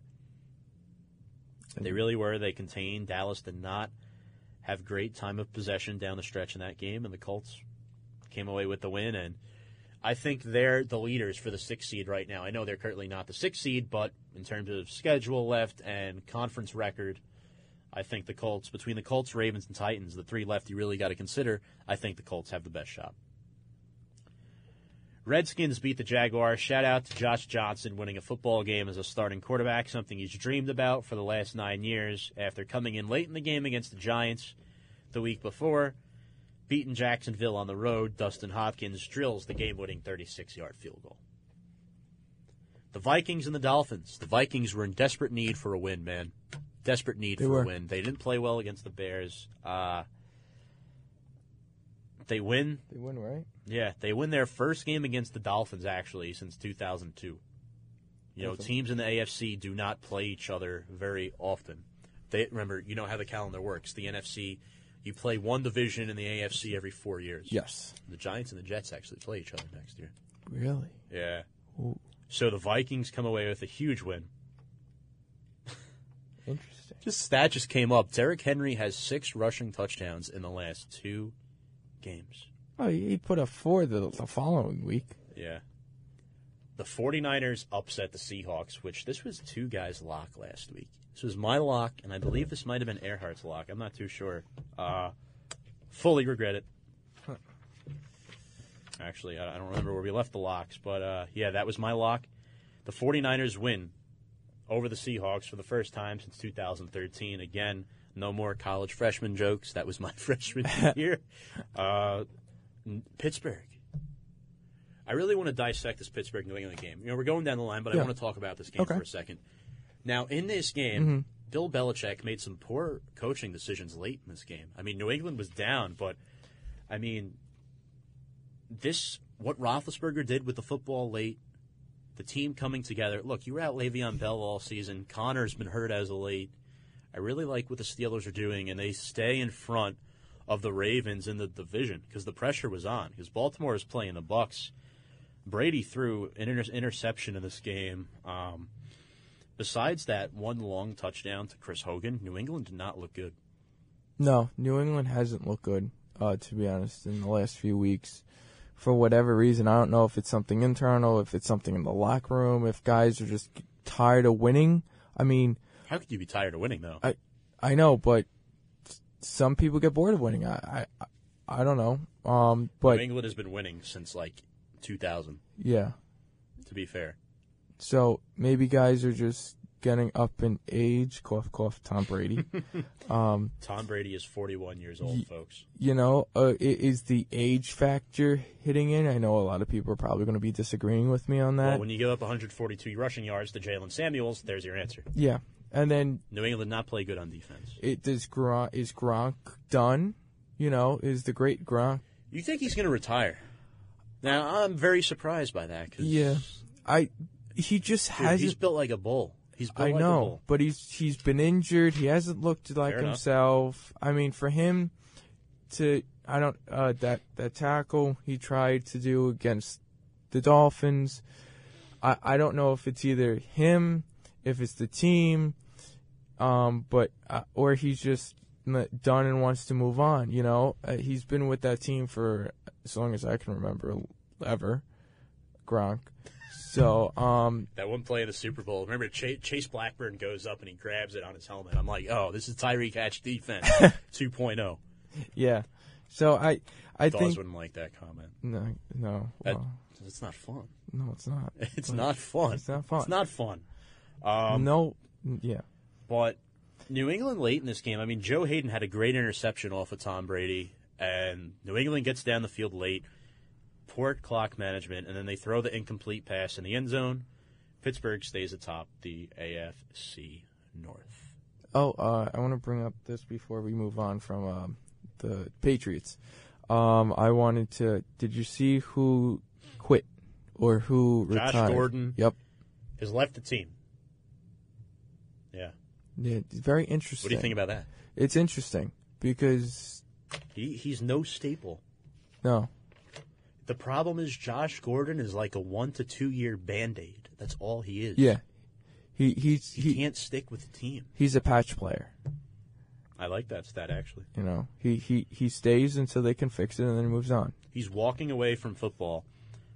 This might be a good move because he's had trouble throughout all his life, throughout his entire career. Superb talent. Oh, yeah, no. Great talent. But your thing just went off. What? Why am I? Okay, well, sorry everybody that's watching on Facebook. So it's been pretty insane what New England has been going through this year. They're 9-5, and there's a chance they might not make the playoffs. I know, I saw that, and I'm pretty happy about that. I know you're pretty happy about it. Most New Yorkers are probably pretty happy about that. Maybe. Are you? As long as I don't have to see them in the Super Bowl again, yes. But then again, it kind of when you're watching, it's like, where are the Patriots? Usually they're winning, usually they're on, but they're on and they're off. This year, 9-5, they're close to not making it. Yeah. So back to the Frisco-Seattle game. Nick Mullins, his impact on this team. He's been very well. Nick Mullins has the 5th most passing yards through 6 career games since 1970. The top 5, Cam Newton is first, Mark Bolger is second, the former Ram, Pat Mahomes is third, Nick Mullins is fourth with 1,754 passing yards. You know who's fifth? Andrew Luck. Wow. Those are great stats. Cool beans. So my thing to you guys is this. Andrew Luck, comeback player of the year, but Nick Mullins, is he the next best thing in San Francisco? They just signed Jimmy Garoppolo to a big deal. He could be. I mean, I feel like their guy is still Jimmy Garoppolo because they brought him over to the Patriots. So I don't know if they put Mullins as a backup, like what they did with in Philadelphia with Wentz and Foles. Yeah. Or do you potentially try to trade him away to get either a better pick or somebody? So I see what you're saying, though. They got their hands full at the end of this season. I just disagree. No, and that's a valid reason to disagree, too, because it's like, do you trade somebody this good away, or do you hold on to him in case Garoppolo doesn't come back to where he produced before? Right. Fair enough. Did the Jimmy G era... The Jimmy G effect. End so fast? No, he can't stay on the field. So it's not healthy. That's the problem. It never has been. Then you keep Nick Mullins. Right. Speaking of bad teams, the Raiders went out and signed Nate Peterman. I don't know about this move. I'm pretty sure Peterman was drafted last year or the year before. This guy is not a good NFL quarterback. Maybe a change of scenery will help him. But if your team goes out and signs Nathan Peterman, that tells you and John Gruden you're not satisfied with Derek Carr as your quarterback. Yeah, but they've done so many not smart moves. You can say boneheaded. Okay. That's exactly what they are. Yeah. The boneheaded moves. I mean, you trade away the guy that has 12 sacks alone, and the Raiders defense can only get 12 sacks. Yeah. You trade Amari Cooper away to the Cowboys that we saw what he's been doing. What I mean, I don't understand. That they can stay there, and honestly, maybe they should be eliminated from the NFL. The other games we're going to talk about, the last two, Sunday night game, Monday night game, the Eagles surprisingly upset the Rams with Nick Foles as quarterback. Rams lose back-to-back games for the first time in over 2 years. The Eagles outscored the Rams in the third quarter 17-0. That was the difference of this game because Nick Foles did not throw a touchdown pass. Correct. The offense went around Wendell Smallwood and Alshon Jeffrey. Smallwood had 2 touchdowns on the ground. Adams had a touchdown. Short yardage guy, 8 catches, 160 yards for Jeffrey. Goff didn't look good. Is Jared Goff overrated? He might be. He had 4 picks in the game the week before, I think. So, I mean, you're starting to see it happen where Jared Goff is making mistakes. He's causing turnovers. It's kind of looking like his rookie year again. I mean, he doesn't have Cooper Kupp, which is huge. But at the same time, you got enough guys on that team that you could establish some type of connection with. Right. The problem was Gurley was their leading receiver, 10 catches, 76 yards. That's a problem. Yeah, well, Gurley looked stepping up. Gurley looked a little injured, I think, with his knee last week. Yeah. So, for the Rams teams, it should be very interesting to see how it progresses, especially within the playoffs, considering they were probably one of the favorites. Last game we're going to go over, the Saints and the Panthers. And I watched the game in its entirety. In this game, I was down by 25 in my semifinal fantasy football matchup against Chris Klimaszewski, a co-host on the show. I needed 25 from McCaffrey. He got me 28. Carolina looked really bad in this game, besides Christian McCaffrey. But the Saints only won by 3 on the road. In Carolina, they won by a final score of 12-9. The Panthers did come up with a safety in that fourth quarter. But, look, Breeze did not look good again in this game. 1 interception, no touchdowns. He's basically out of the MVP race at this point. Kamara had a down game. He didn't get the ball enough. Well, with him and Ingram both had over 60 yards, which is good. But Kamara needs more yards. Michael Thomas, their leading receiver with 49 receiving yards, that's not okay. No, that's awful. It's not okay. Their defense won them this game, James. They held Carolina to 247 yards of offense. Cam Newton has been shut down for the rest of the season, and I think their new quarterback is Heinke. Who? Yeah, exactly. Okay. I mean, defense wins games, but neither of them on either side of the ball look very productive. I wasn't expecting it to be such a close game. Taylor Heinke is his name. Taylor Heinke. Heinke? Heinke. Yeah. Okay. He went to Old Dominion, I'm pretty sure. Heinke. Yeah, but look, guys, Carolina started 6-2. They're now 6-8. They've lost 6 straight. They're the only team that hasn't won a football game since week 10. Wow. Yeah, I mean, McCaffrey was the only bright spot of this game, man. He was going off. You see him with the 50-yard touchdown pass in the first quarter? No, I did not see The that. 50-yard touchdown pass to Chris Manhertz. It was great. That was the only good play Carolina made all game. Since then, nothing. They couldn't run the ball. They couldn't do anything. And then that wraps up your Week 15 for the 2018 NFL season. Very interesting Week 15. It's a very interesting Week 15. Speaking of which, Rivers headline Week 15, the upset, the Chargers over the Chiefs. Phillip Rivers has not missed a start since September 11th, 2006. That was when he took over as the San Diego Chargers quarterback at the time. They were called San Diego. 206 straight starts for Phillip Rivers. You know, there's something about that quarterback draft class of 2004 that's very intriguing. And you really appreciate those guys that were picked. Eli Manning, Ben Roethlisberger, and Phillip Rivers. They show durability. All good guys. And they're still in the league playing at a high level. Well, at times. At times, yes. But it shows them very durable. Yeah. And able to last this long in such a hard league to play in, meaning physical and mental. For sure. So, you know. It is time for us to preview the NFL games in Week 16. Now, before we get to that, last week, James, you were 1-1 in your picks. Minnesota won, Green Bay lost. So Minnesota was your lock, Green Bay was your upset. That's correct. I had Seattle as my lock. They lost. That should have been a guaranteed win. And then I got Cleveland right as my upset. But, you know, it's crazy how things happen in the league. Week 16, the Titans host the Redskins. Now, if we look at the AFC playoff picture right now, this is how it currently sits. The number 1 seed is the Kansas City Chiefs due to the head-to-head tiebreaker and conference record. Then at number 2, surprisingly, the 10-4 Houston Texans. Number 3, the 9-5 New England Patriots. Number 4, oh boy, why am I drawing a blank right now? The Pittsburgh Steelers at 8-5-1.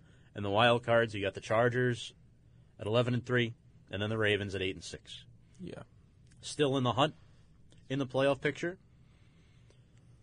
Surprisingly, the Cleveland Browns are still alive. The Indianapolis Colts and the Tennessee Titans and the Miami Dolphins at 7-7. You could pretty much say that the Dolphins and Browns have no shot. It's going to come down to the Colts, Titans, Steelers, and Ravens for two of those final 4 spots because the Steelers are no lock either. And New England's not a lock. No, they're not. If they lose this week, they're not a lock. They are not a lock. So 3 spots for 5 teams. I think the 6th seed is going to go to the Colts. You know, I love what Baltimore is doing with Lamar Jackson, but if you look at it, the Colts got to play the Giants, and then they play the Titans next week, which will probably be moved to the Sunday night game because Tennessee in Week 16, they are hosting the not very good Washington Redskins at home. They're a little better now with Josh Johnson at quarterback, but Redskins are 7-7. Titans are 8-6. The Titans are 5-1 at home this season, and they're at home in this game, and I'm going to pick them to win. Tennessee should beat Washington. The Ravens are at the Chargers. This is a tough game because the Chargers have won 10 of their last 11, and Baltimore is on the road with a rookie quarterback. Do we see Joe Flacco in this game? We may, but I don't think so. I think Lamar Jackson has done enough of what he can do to stay as their quarterback. Yeah. And even if that means taking them out of wild card position, I think it's the best thing for him to finish out the season and then focus on the future of the team. Yes. And Lamar Jackson is clearly the future, and Joe Flacco may go elsewhere. Yes. You know? I'd rather see that chemistry build more with the receivers and the other players on that offense than having Joe Flacco return. Oh, yeah. And they're all used to now Lamar Jackson. They'll be like, oh, I got to remember what Joe Flacco did. Right. You know. Okay. Giants and the Colts, we pretty much know how that's going to go. The Jaguars, yeah, we'll see. Jaguars at the Dolphins. Dolphins should keep themselves alive against Jacksonville. There's a good chance that Miami should win this game and improve to 8-7. Yes. The Falcons at the Panthers. Panthers have not won in a while. I think Atlanta wins this game again. Somehow. The Bengals and the Browns. The Browns are looking to sweep the Bengals for the first time since 2002. This time, Cleveland is home at First Energy Stadium. And realistically, Hugh Jackson going back as the Bengals assistant to Marv Lewis. This does not look promising. I think the Browns are going to sweep them. I really do. I think so, too. The Cowboys host the Bucks. They clinch a playoff spot in the division with a win over Tampa Bay. And with the way the NFC playoff picture looks right now is this. You have the Saints at the 1 at 12-2. Then you got the Rams second at 11-3. Chicago is third at 10-4. Cowboys are fourth at 8-6. And the wild cards, you got the Seahawks at 8-6, and the Vikings 7-6-1. And right behind them in the hunt, you have the Eagles and Redskins both at 7-7, and the Panthers at 6-8. It's going to come down to the Vikings and the Eagles. Yes. For the final spot, unless Dallas gets bumped from the division. It could happen if they lose this week, and then the Giants play spoiler in Week 17 to keep Dallas out of the playoffs. I would love that. I mean, I'm not a fan of either team, folks. But if you're asking me who I'd rather have in, I'd rather have Philly in because I know the Eagles would have no shot going up against the Bears in Soldier Field. Yeah. Or I'm sorry, no, the Eagles would be home against Seattle, which Seattle's been playing really well with Russell Wilson. Yes. I'm thinking if they're the 6th seed, which they still might, even if Dallas clinches the division. So that's the NFC playoff picture. Speaking of which, the Vikings got to go on the road against the Lions. So we talked about Dallas and Tampa Bay. Dallas is at home. They should have a good shot at winning that game. Because Dallas has been very good at home this season. The Vikings against the Lions on the road. Kirk Cousins has 17 turnovers this season. That's the highest, tied the most in the NFL. On the road against Detroit. Potential trap game for Minnesota after flying high last week with a win over Miami. The Bills on the road against the Patriots. Now, New England is the only team without a home loss this season. Does New England overcome their 2-game losing streak at Gillette and Foxborough on Sunday? Knowing them, yes. It should happen. I mean, that's their... They'd love it there, so yeah.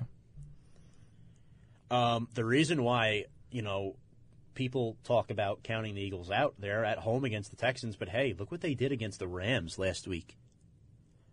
Look, this may be a potential upset. The Texans are on the road against the Eagles. Houston has, just for the third time in franchise history, 10-plus wins in a season. And the Eagles are at home 7-7. That's a big game for Philadelphia. That is. The Rams go on the road against the Cardinals. Jared Goff has 10 giveaways in the last 4 games. Wow. Arizona, they're playing for the number 1 spot. The Bears on the road against the 49ers. 49ers are 7-1 in December since the Mike Shanahan era. So look out for a potential upset because you look what they did to Seattle last week. Yeah. It could One be of the hottest teams in the league. This week could be all upsets. To be honest with you. Yeah, I agree. And then the 2 best games of the week, the Steelers are on the road against the Saints. Now the Saints clinch the number 1 seed, home field advantage, with the win against the Steelers at home. The Chiefs go on the road to play Seattle on Sunday Night Football, and then Monday night, the Broncos at the Raiders. That's Monday Night Football, Broncos at the Raiders? Yeah. Are you serious? The Raiders have 12 sacks as a team this season. Why would they make that a Monday night That's game? the fewest in franchise history. Both these teams are bad. I mean, Denver was in playoff consideration for a while, but the new quarterback this year, Vance Joseph at head coach. I mean, look, Case Keenum's done what he could, but this is a new team. Besides Philip Lindsay, the emergence of him, you traded away Demaryius Thomas. Guys haven't been healthy on defense. Von Miller is the only really... Him and Chris Harris have been doing everything they can. Derek Wolfe, those guys. But it's a tough league. It's a tough league. There's a lot of competitive teams in the league this year, and you see what happens sometimes. But, yeah. Interesting. I don't understand how that's Monday night, but okay. Before we get to our lock and upset here, James, there's been rumored people want the Pro Bowl replaced. They want the Pro Bowl replaced. I don't know if you heard about this. Is it the two teams that are fighting for the first draft pick? Yes. Is that it? So what Okay. they want, instead of the Pro Bowl, they want the two worst teams by record in the NFL to play against each other. And this is in replacement of the Pro Bowl, the week before the Super Bowl and after the NFC and AFC championship games. They want them to play each other. So as of right now, I think it would be, I want to say it would be the Cardinals and the Raiders in this game, and then the winner gets the number 1 draft pick. Now that's something I think people would watch more over the Pro Bowl. Yeah, I do agree. Maybe don't take away the Pro Bowl, but I don't know. I guess have it as a doubleheader. I'm not sure, or it's something because honestly, the Pro Bowl is boring. Nobody watches it. It's a fun time to get away. The best guys, I don't think, my personal opinion, I don't think the game should be taken away. But there needs to be something of meaning, And I think having a game like that, that would be fun. That would be fun to watch because earn the number 1 draft pick. Hey, because then that I feel like that would be better. I mean, a lot of the guys that go to the Pro Bowl, they become friendlier with the other guys, or it's more of like who can do better, like really who can throw farther, who can catch faster. I mean, by having that, you can't get rid of the Pro Bowl because it impacts a lot of teams on their free agency selections. Right. So I understand you should have that, but maybe not at the level as it is now. I definitely like the idea the first 2 worst teams play for the first draft position. Yeah, I think that'd be a lot of people would more people would tune into that than the Pro Bowl. Oh yeah, I would. Even if you do a Pro Bowl week and then have that, or have maybe the Pro Bowl but only have it 2 quarters, like a first. I don't know about that. I don't know. You got to play the full 4 quarters for Pro Bowl. Or you mix it up with something. I don't know, but I like that idea. So on that note, let's get to our lock and our upset. Last week,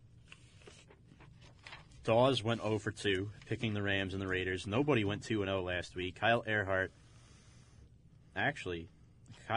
did go 2-0. He picked the Colts and the Dolphins. James, you and me went 1-1. Mm-hmm. I picked the Seahawks and the Browns. You picked the Vikes and the Pack. Dawes picked the Rams and the Raiders. So we already got Russo and Earhart's locks and upsets for this week. So, Kyle Russo, his lock is the Colts. Okay. They're playing against the Giants. I mean, it makes sense. It does. And then his upset is the Tampa Bay Buccaneers over the Cowboys. And I like both of those picks a lot. I like the upset a lot. Yeah, no, I definitely agree. I think that those are 2 excellent picks for Kyle Russo this week. Kyle Earhart. James, you want to read Kylie's picks? Sure. His lock is Cincinnati over who are they over? They are playing, I'm sorry about this, guys. They are playing the 49ers. And his upsets are the Jets over the Packers, which I do see that could be in potential of happening. Mm-hmm. Both 2 very good locks and upsets. Yeah. For sure. Did we get Mike or Chris's at all? Dawes did not send us picks, but I'm Okay. sure he'll have some in mind. James. So I'm going with my lock will be the Eagles over the Texans. Wow. And upset Bills over Patriots. Wow. I could be going 2-0 or 0-2. James. Man, you might need some bonus points if you get both of those right. That sounds more like 2 upsets to me. Yeah. Yeah. All right. So, my lock. Rams are going to get back on track against the Cardinals. They're going to beat them. And then my upset I've thought about it. And in the NFL, every week, there's always a team that goes on the road and they're not supposed to win a game. That they shouldn't. But call me crazy. Ravens over the Chargers. That's a good one, actually. I was looking at that. That's a good lock. That's a good upset. I really think the Ravens have a shot to win this weekend. I really do. That's a very good upset. Yes, the Chargers are home. But Baltimore has, in my opinion, this year, the second best defense in the NFL behind the Chicago Bears. Yeah. I have to agree with that. Yeah. Chicago Bears is definitely very good. On that note, we are going to step aside for our final break of the evening. When we come back, we are going to talk some NBA basketball and college hoops. You're listening to Review and Preview here on mywcwp.org. Review and Preview.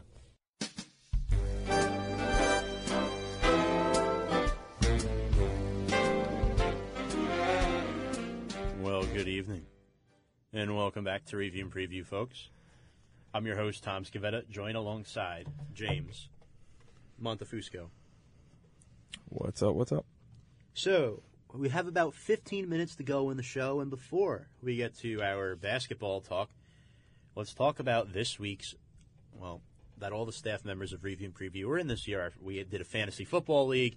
It was me, James, Kyle Russo, Chris, and Mike Dawes on ESPN. And the championship final is myself and Mike.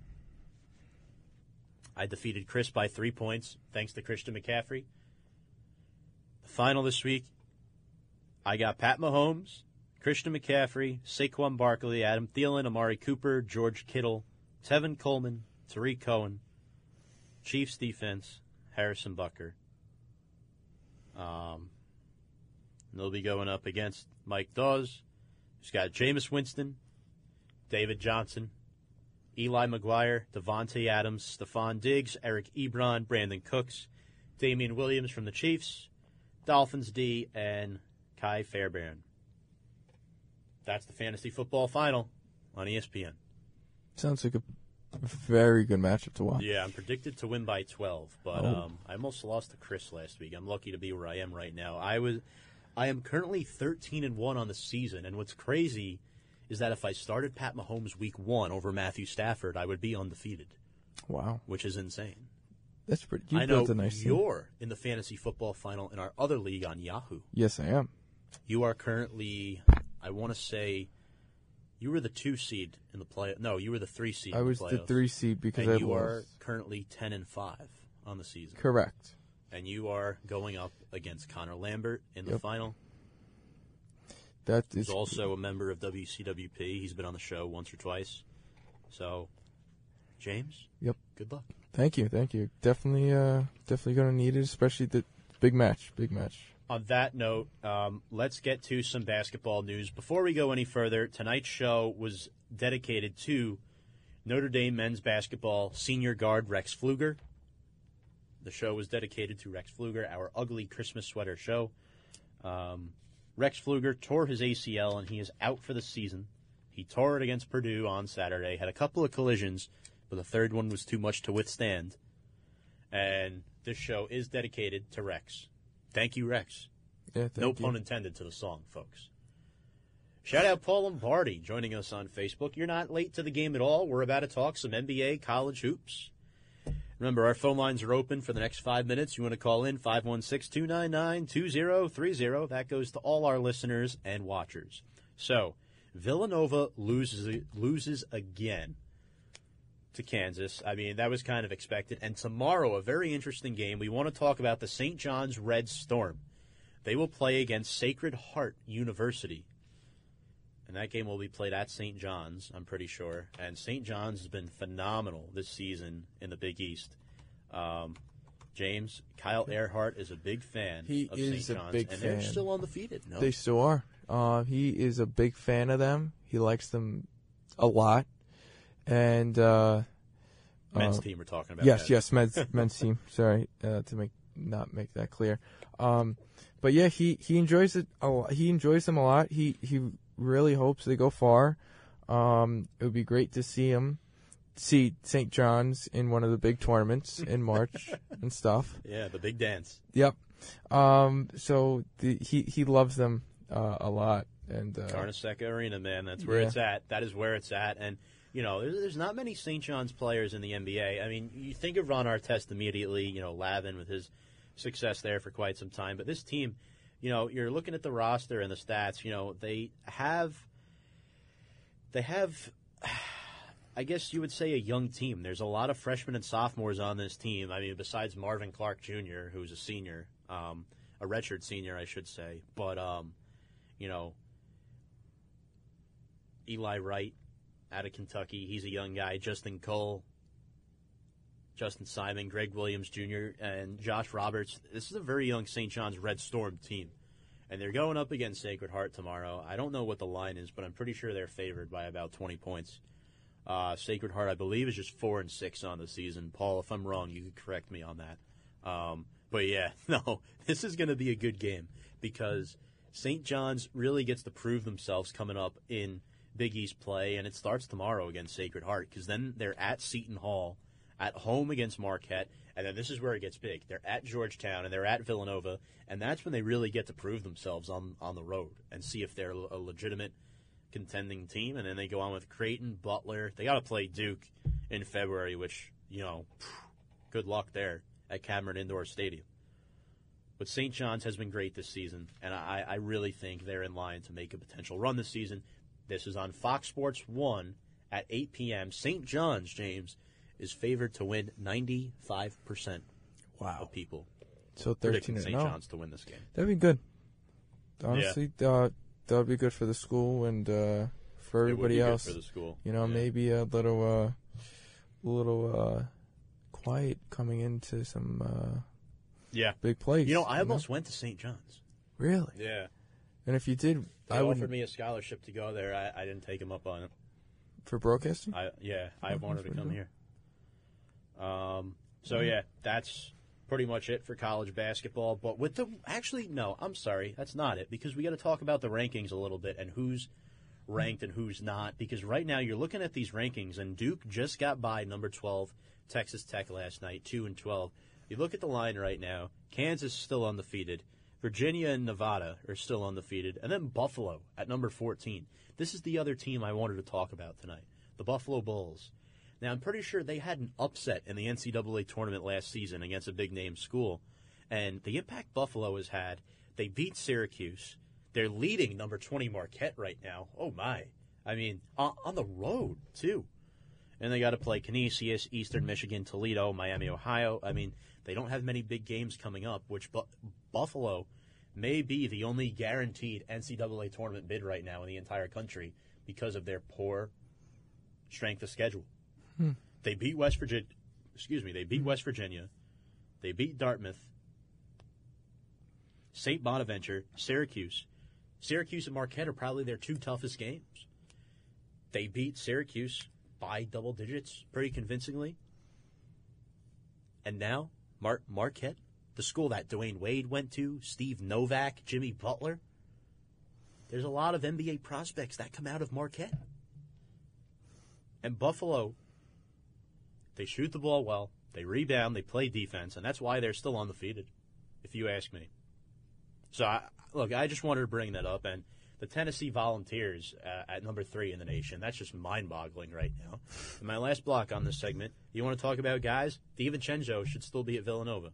Yeah. But I do understand why he wanted to come out, because he probably, Dante DiVincenzo from the Villanova Wildcats, folks, he probably would have gotten overshadowed by guys in the draft this season. When you're a kid like that and you want to make the NBA, as much as it pains me to say, you got to think about yourself and your future and your career more than your school and your team. Yes. Which sucks, because a lot of guys in the past have done it. Like Pat Connaughton stayed 4 years, Jerry and Grant. You know, guys have stayed to the point where they last 4 to 5 years at college basketball if you're redshirted. But it's just one of those things where I guess he did the right thing, and he's a role player now for the Milwaukee Bucks. He probably he may have also looked at what was coming up for this season, and especially with Duke with their big three on their team.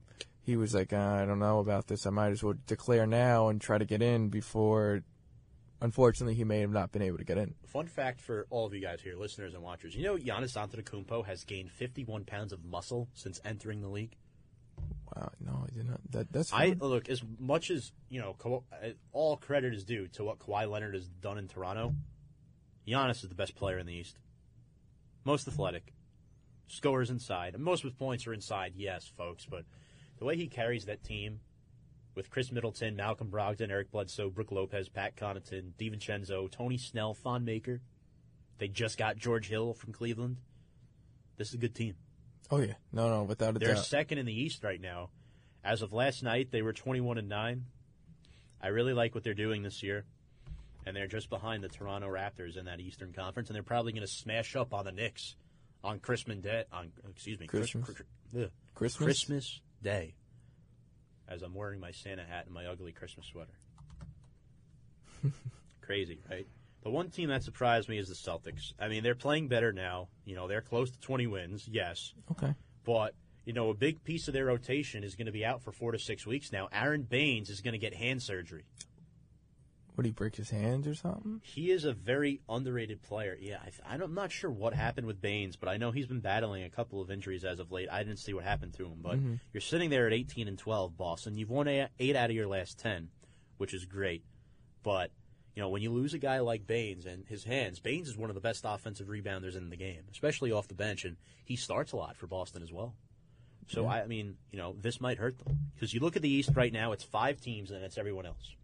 Toronto, Milwaukee, Indiana, Philly, Boston. That wasn't in record order, just so you know. And then, of course, the Knicks, 9-24. They won a game.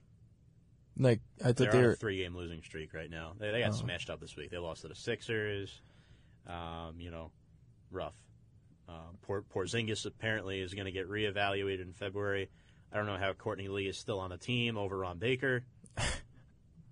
Lonzo Trier's been playing great. Luke Cornett's getting more minutes. I mean, this is all great stuff, but Moutier has been my favorite player to watch on the team so far this season. Him, Knox, and Tim Hardaway. Those 3 young guns. I mean, Hardaway's older, but... And Trier, Vonleh off the bench, LT. I can never say LT without saying Lawrence Taylor, but Lance Thomas is back. Off the bench. Quality bench guy that you would like to have. But the real story here is the Brooklyn Nets. 7-game winning streak. Best in the league. And this is right after locking up Spencer Dinwiddie. They've been on a pretty good hot streak. They have. In Brooklyn, and considering what, because I think didn't Chris earlier pick them as his team to root for? Well, he is a Brooklyn Nets fan. Yeah, that's what I Self-proclaimed mean. after free agency this offseason. They beat the Bulls last night, 96-93. It's their longest winning streak since 2013. Wow. The Bulls are not a good team. You beat them by 3 points, but Yeah. Kurix, that Eastern European guy they got starting, Dinwiddie, 27 off the bench. I mean, they have veterans off the bench, Damari Carroll, Jared Dudley, Ed Davis from Portland, Shabazz Napier, Jared Allen emerging, Rondé Hollis-Jefferson, Joe Harris, a staple shooter in the starting lineup. I mean, you still got to talk about Kenneth Faried and the star of this team, supposedly, D'Angelo Russell. They're the team in New York right now. As much as I love to say it, I am a Knicks fan. The Brooklyn Nets are the better New York basketball team. And they might make the playoffs this year. Yeah. It's crazy to think about. I'm not crazy to say that, am I? Guys, if I'm crazy on Facebook, let me know. But I think Brooklyn's better. Flat out. You can even call it. Not, well, 857. Yeah. But they look promising anyway during the off season. Mm-hmm. So if they continue to go the way they were, it may be better, beneficial for them. But who knows? the last thing I want to talk about tonight before we log off here in just a little under 2 minutes, the Houston Rockets made 26 three-pointers the other night. That breaks an NBA record. Now, when you look at the West, Denver is on top. Nikola Jokic is apparently Charles Barkley's MVP this far in the season. And then you got Golden State and OKC right behind them. Good luck ever getting a title, Russ. No shade at all. And you got Portland, who's getting back to their winning ways. The Spurs are jumping up in the standings. And Houston now is a game over 500 at 16-15. I mean, you want to talk about guys. P.J. Tucker, CP, Brandon Knight, Harden, Gerald Green, Eric Gordon. These guys can shoot. They're shooters. They score with Capella inside, Harden isolation, and they shoot. That's all you need in basketball. Star, big man, shoot. Shoot. Brooklyn has a lot of momentum. On that note, James, any final thoughts before we log off? And NFL could be a big spoiler this weekend. Yeah. College is going to be very interesting to watch over the next week, along with the NBA. Their Christmas games should be very good to watch. Christmas games this upcoming week for the NBA. You got the Knicks and the Bucks. Okay. And then other Christmas games. Actually, let's look it up quick. We can go over a few seconds. I don't know offhand, but I know usually the Christmas games. Yeah, the are Christmas very games, good. they usually have, I think as of late they've had 5. So at noon it's the Bucks and the Knicks. Ooh, I just lost the page. Darn it. On Christmas at noon it's the Bucks and the Knicks. And then you have the Thunder at the Rockets, followed by the Sixers and the Celtics on ABC. And then at 8 o'clock you got the Lakers and the Warriors. Ooh, that should be the very good Yeah, game. so according to the schedule, there's 4 games on Christmas. Okay. I'm sorry, there's 5. 5. Portland and Utah, 10:30. It was not included in my drop-down screen. It's all good. 5 really good games. Portland and Utah, 2 dark horse teams out in the West. Utah's got to pick it up, though. On that note, on behalf of James Montefusco, we'd like to wish you all a good evening, happy holidays, Merry Christmas, and join us again next Friday night. We'll have some more college football talk, make our official picks for the college football playoff matchups, talk more about the Giants and the Jets, the updated playoff picture, more college basketball and NBA news, and we'll have a New Year's edition of Review and Preview. Thank you all for joining us in our ugly Christmas sweater edition of Review and Preview. On behalf of James Montefusco, one final time, I'm Tom Scavetta wishing you a good evening. You've been listening to Review and Preview here on mywcwp.org. Good night, everyone.